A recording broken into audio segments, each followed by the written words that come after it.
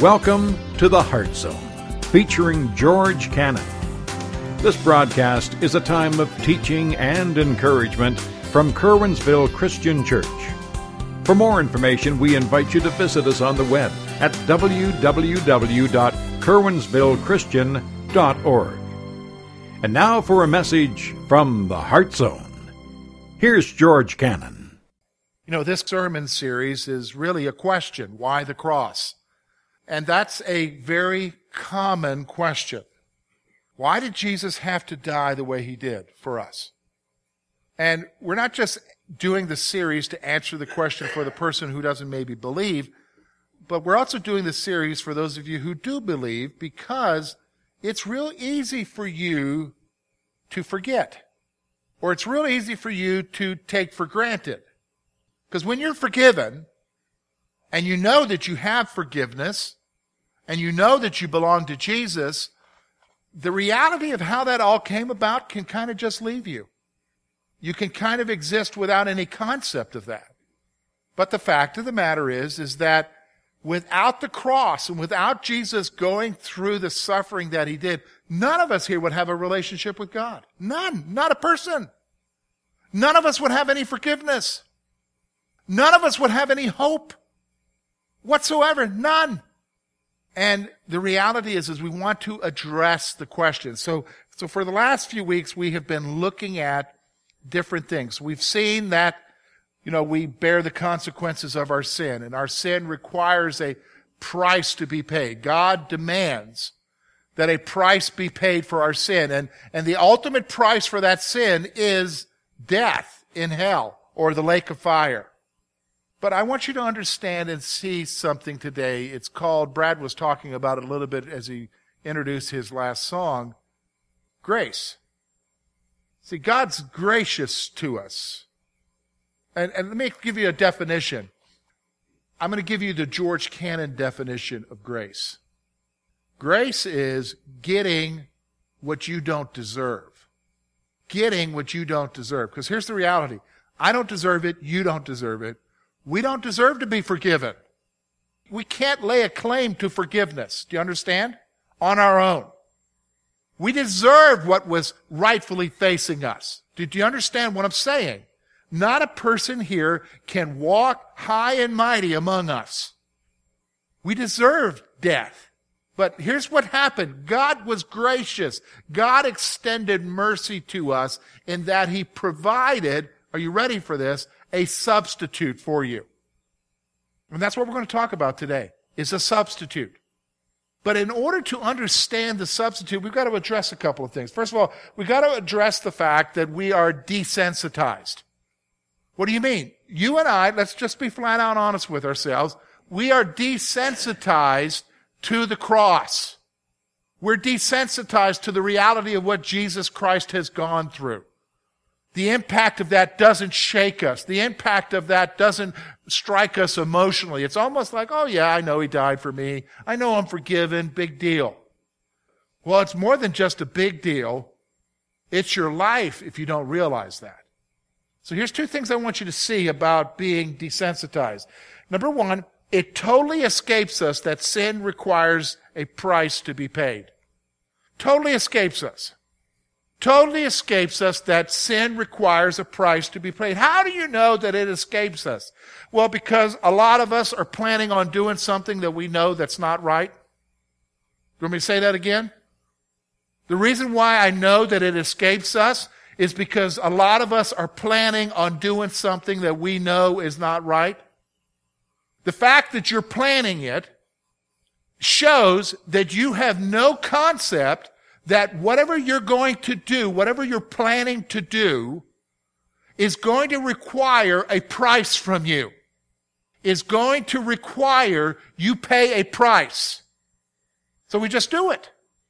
And then we wonder, well, why did that happen? Or why am I facing these consequences? Well, hey, when you sin, there's a price to be paid. Do you understand what I'm saying?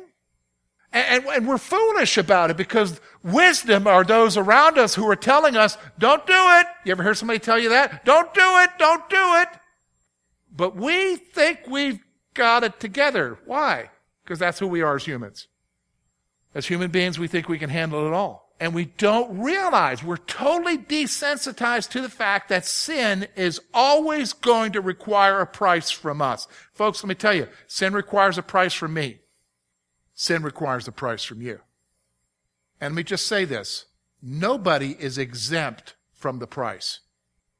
Let me say that. You want to write that down. Nobody is exempt from the price of sin. And what it expects as a payment is different for every person. There's an ultimate price, which is hell. Everybody's going to experience that. But the fact is that two people may do the same sin in here, but the price may be different for the two of them. But there is a price, and it will be heavy. But we're desensitized. And especially if you're a Christian. Because, come on, George, we're forgiven. He died for us. He forgave it past, present, and future. Yes, that's true theologically, but that's not a license. Consequences still exist.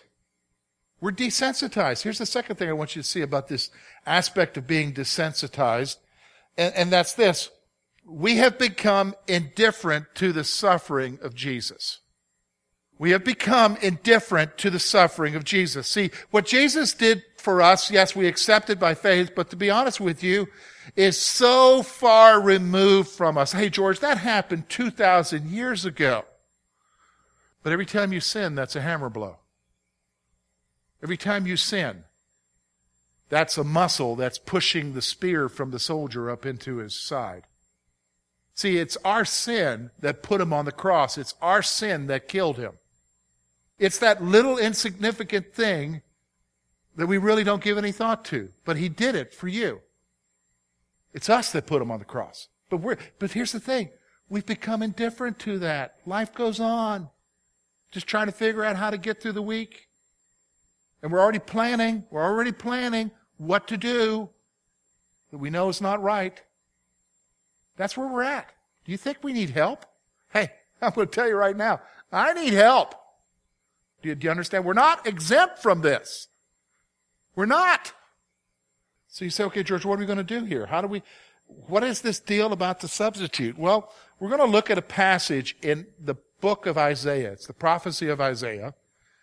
It's in the Old Testament. I'm going to tell you a little bit about this book. It was written about 750 years before Jesus died. So this is a prophetic passage.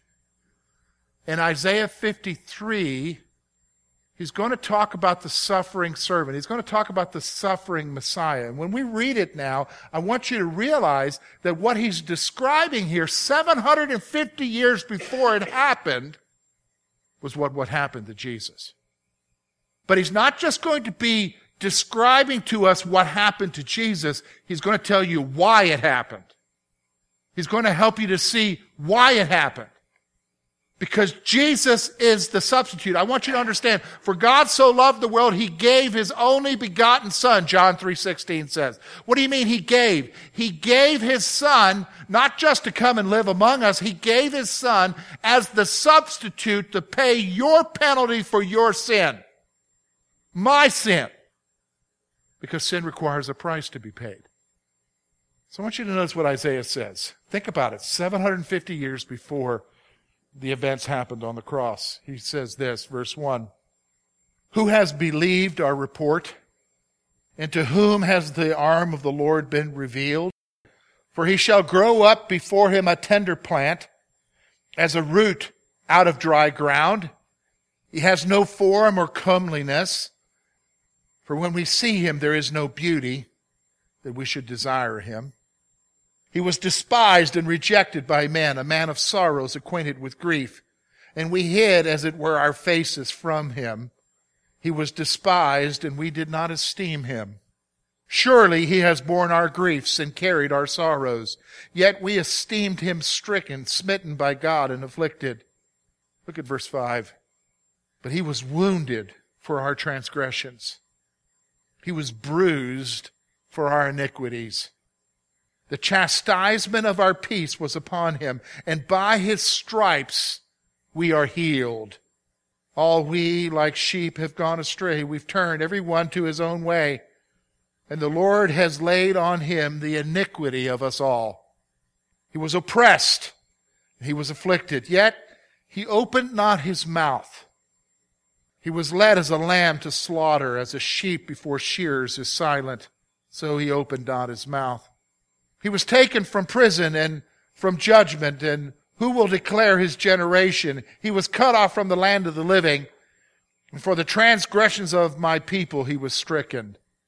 And he made his grave with the wicked, but with the rich at his death, because he had done no violence, nor was there any deceit in his mouth. Yet it pleased the Lord to bruise him. He was put to grief.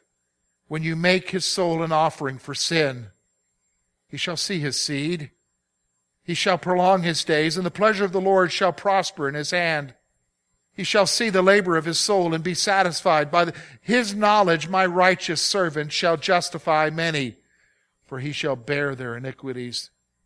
Therefore I will divide him a portion with the great, and he shall divide the spoil with the strong, because he poured out his soul unto death, and he was numbered with transgressors, and he bore the sin of many and made intercession for transgressors. Here's what we're going to do, folks. We're going to look first of all at God's plan, verses 1 to 4, and then we're going to see his suffering, verses 5 through 12.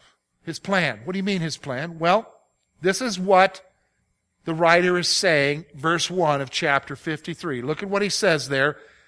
Who has believed our report?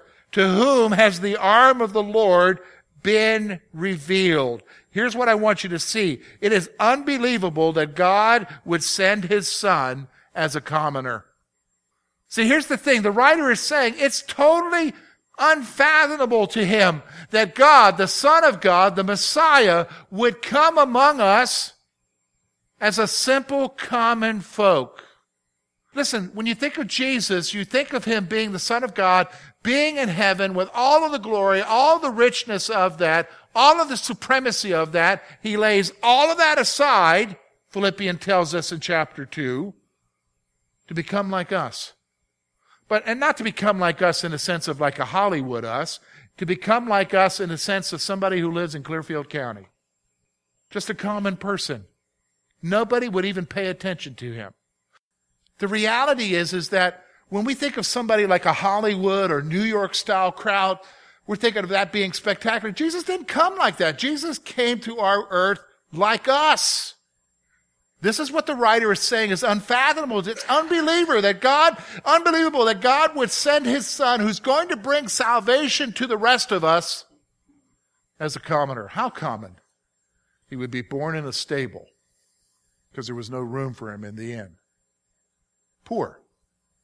Look at the second thing I want you to see there about God's plan. This is the reality about Jesus, and I want you to understand this. Jesus' life was filled with rejection and sorrow. Look at what the writer says there. For he shall grow up before him as a tender plant, as a root out of dry ground. His form and comeliness, when we see him, there will be no beauty in him that we should desire him. He was despised and rejected by men, a man of sorrows, acquainted with grief, and we hid, as it were, our faces from him. He was despised, and we did not esteem him. Surely he has borne our griefs and carried our sorrows, and we esteemed him stricken, smitten by God, and afflicted. Jesus was not just somebody who was the Son of God in all of his glory, laying that aside, coming to live among us like we are. The fact of the matter is his life was marked by, are you ready for this? Rejection and sorrow. What do you mean rejection? Just read through the Gospels. His own family thought he was nuts. Comes out in several passages. They actually came to get him. He's teaching many. Many are surrounding him, and they're saying, hey, your mother and brothers are outside, Lord. They're outside to get him because they think he'd gone nuts. He was rejected. That's who Jesus is. He's rejected. Now, here's the thing. Here's what I want you to understand. This is why he becomes the perfect substitute for us, because he's acquainted with two things, rejection and grief. What's the two things that we hate the most in life? Being rejected and what? The grief that we bear from this life.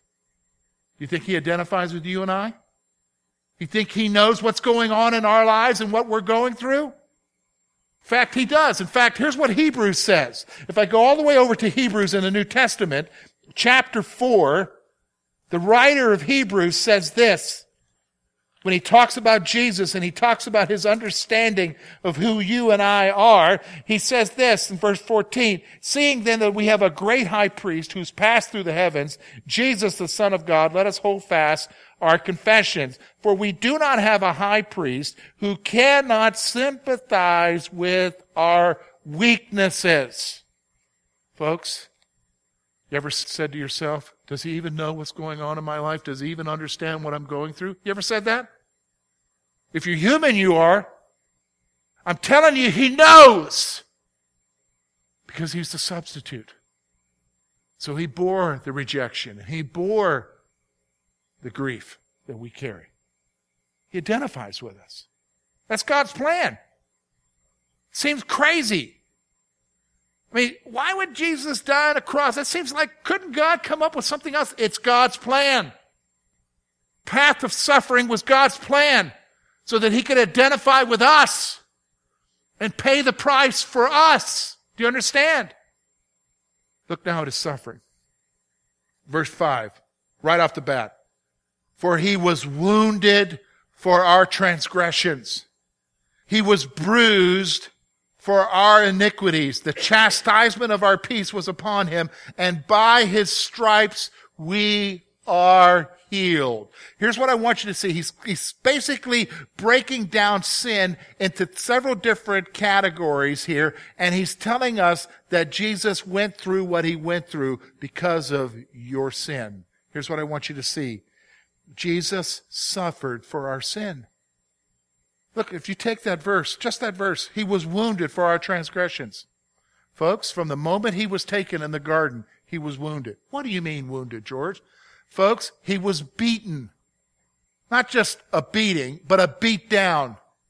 He was whipped continually beyond any comprehension that you would have. That's what the stripes are that it's talking about there. The pain that he bore as he was whipped with a cat of 9 tails was for you. So that you could have healing. So that you could have forgiveness. So that the price that you need to pay for your sin could be paid. He suffered for our sins. And here's the second thing I want you to see there. Through his suffering, we have peace and healing. Through his suffering. You have peace. You have healing. Stop for a moment. How many of you right now are in turmoil? You don't need to raise your hand. I don't just want you to think with me. No raising hands. Just think with me. You're in turmoil. Your life is in upheaval. You don't know how to handle what you're facing. And it's facing you. You're struggling. The peace, you wish you understood what peace was. Healing, you're not even sure you can be healed anymore in the sense of the emotional scarring and damage that's there.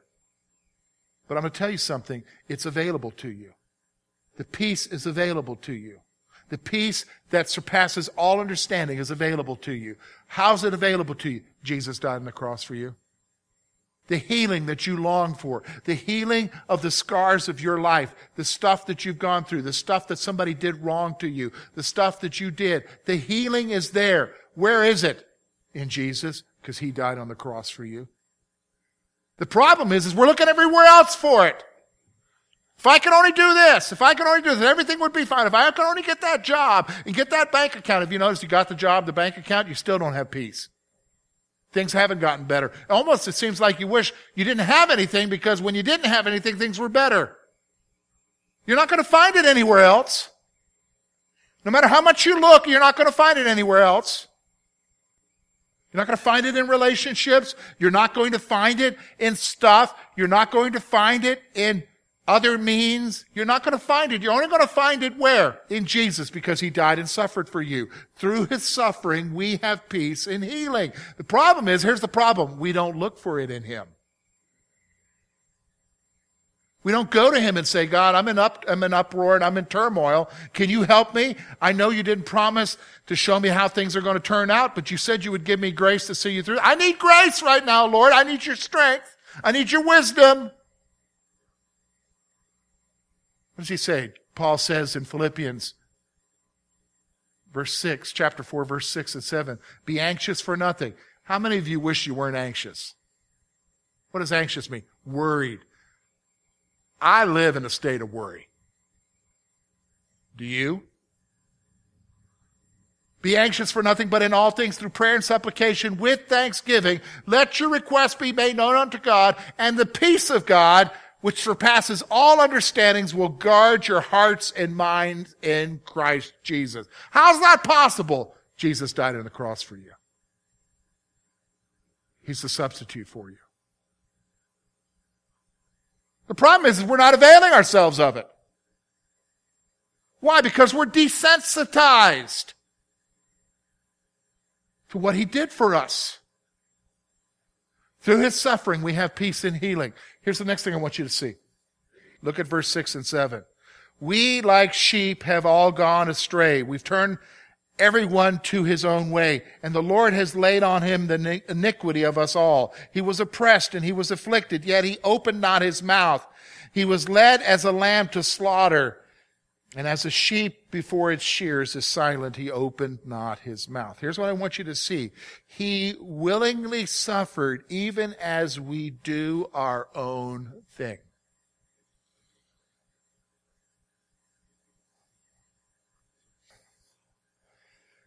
This is human beings, okay? If I tell my kids, hey, I'm going to take care of this for you, but I need to see that you're doing something. And if I see that you're doing something, I'm going to take care of it for you. And I mean that. So dad and mom will do whatever they can for our kids, but if we've got to see something reciprocated. Isn't that the way all of us are? Okay? Now, when dad doesn't see that, I'm just not going to do what I said I'm going to do because that ain't teaching them nothing. Okay? That's not teaching them nothing. So if they're not doing what they're not supposed to be doing, Dad's not doing it. Hey, we had a deal here, didn't I? I told you that I will help you do this, but I got to see you do something in return. Now, that's human beings. Okay? Be thankful that's not Jesus. Because Jesus didn't strike any deal with us. First of all, we weren't looking for a deal. He willingly went to the cross. He didn't even open his mouth, the text is saying. He silently endured the suffering and the death, even as we, like sheep, have gone astray, and we did our own thing. And continue to do our own thing. That's Jesus. Folks, that's grace. Do you understand what I'm saying? That's getting what we don't deserve. Because if it was up to me, I'd say, whoa, hold on a minute now. You're not doing what I asked you to do.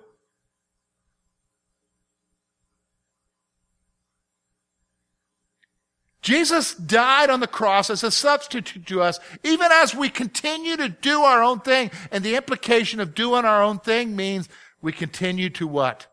Sin. That's what he's saying here. That's grace. That's grace. Then here's the fourth point. Look with me at verses 8 through 12. He was taken from prison for judgment. And who declared this generation? He was cut off from the land of the living. For the transgression of my people, he was stricken, verse 8 says. What's going on here? Well, Jesus died as a payment for our sins on our behalf. He's the substitute.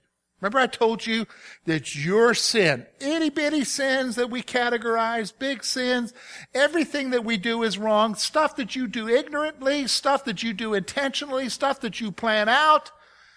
Every sin requires a price, and the ultimate price that it requires from us, the Bible says, for the wages of sin is death. Is death. What kind of death? Spiritual death. What is the second death? Revelation chapter 20. And the lake of fire, which is what? The second death.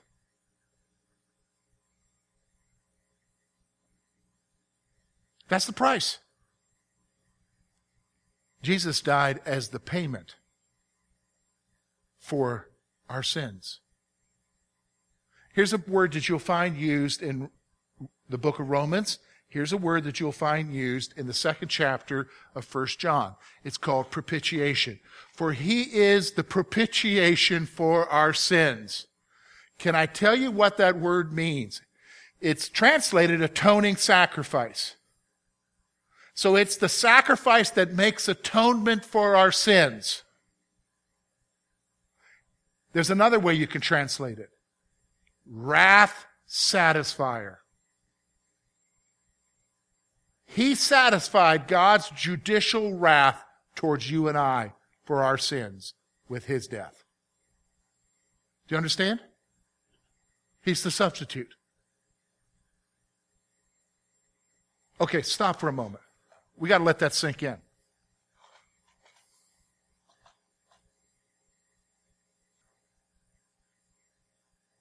want you to think with me. I don't want you to think about every sin. We would be here forever trying to remember them all. You can't.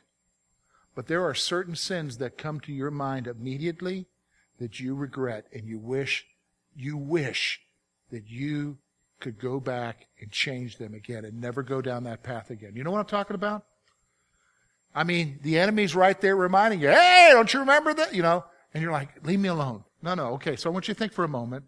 Think for a moment about the sin in your life. And some of you, you're facing the consequences of that sin because that's what sin requires a price, not just later, but right now. He died for that sin. He paid the penalty for that sin. He suffered on the cross for that sin. The penalty that required your life for that sin was taken away because of Jesus. Do you understand what I'm saying? You have forgiveness right now because Jesus died on the cross for that sin. One day you will stand before the Father and you're going to be like, well, you know God about that? He's going to say, what are you talking about? I don't know what you're talking about. It's been forgiven. I've forgotten it. It's because Jesus died on the cross for that sin. He's a substitute. That's why there's a cross. That's why you need the cross.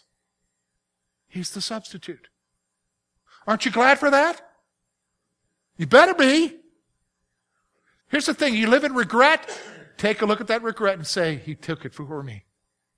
I'm so thankful Jesus took it for me. I'm forgiven. Thank you for being with us this morning. And we trust that today's message has been both challenging and an encouragement to your heart. At Curwensville Christian Church, a warm welcome is always extended to you. We're located at 700 State Street, Curwensville, Pennsylvania. For more information about our ministry, please visit us on the web at www.curwensvillechristian.org. Now, on behalf of George Cannon and the entire church family, we hope that you will look to the Heavenly Father in all that you face this coming week.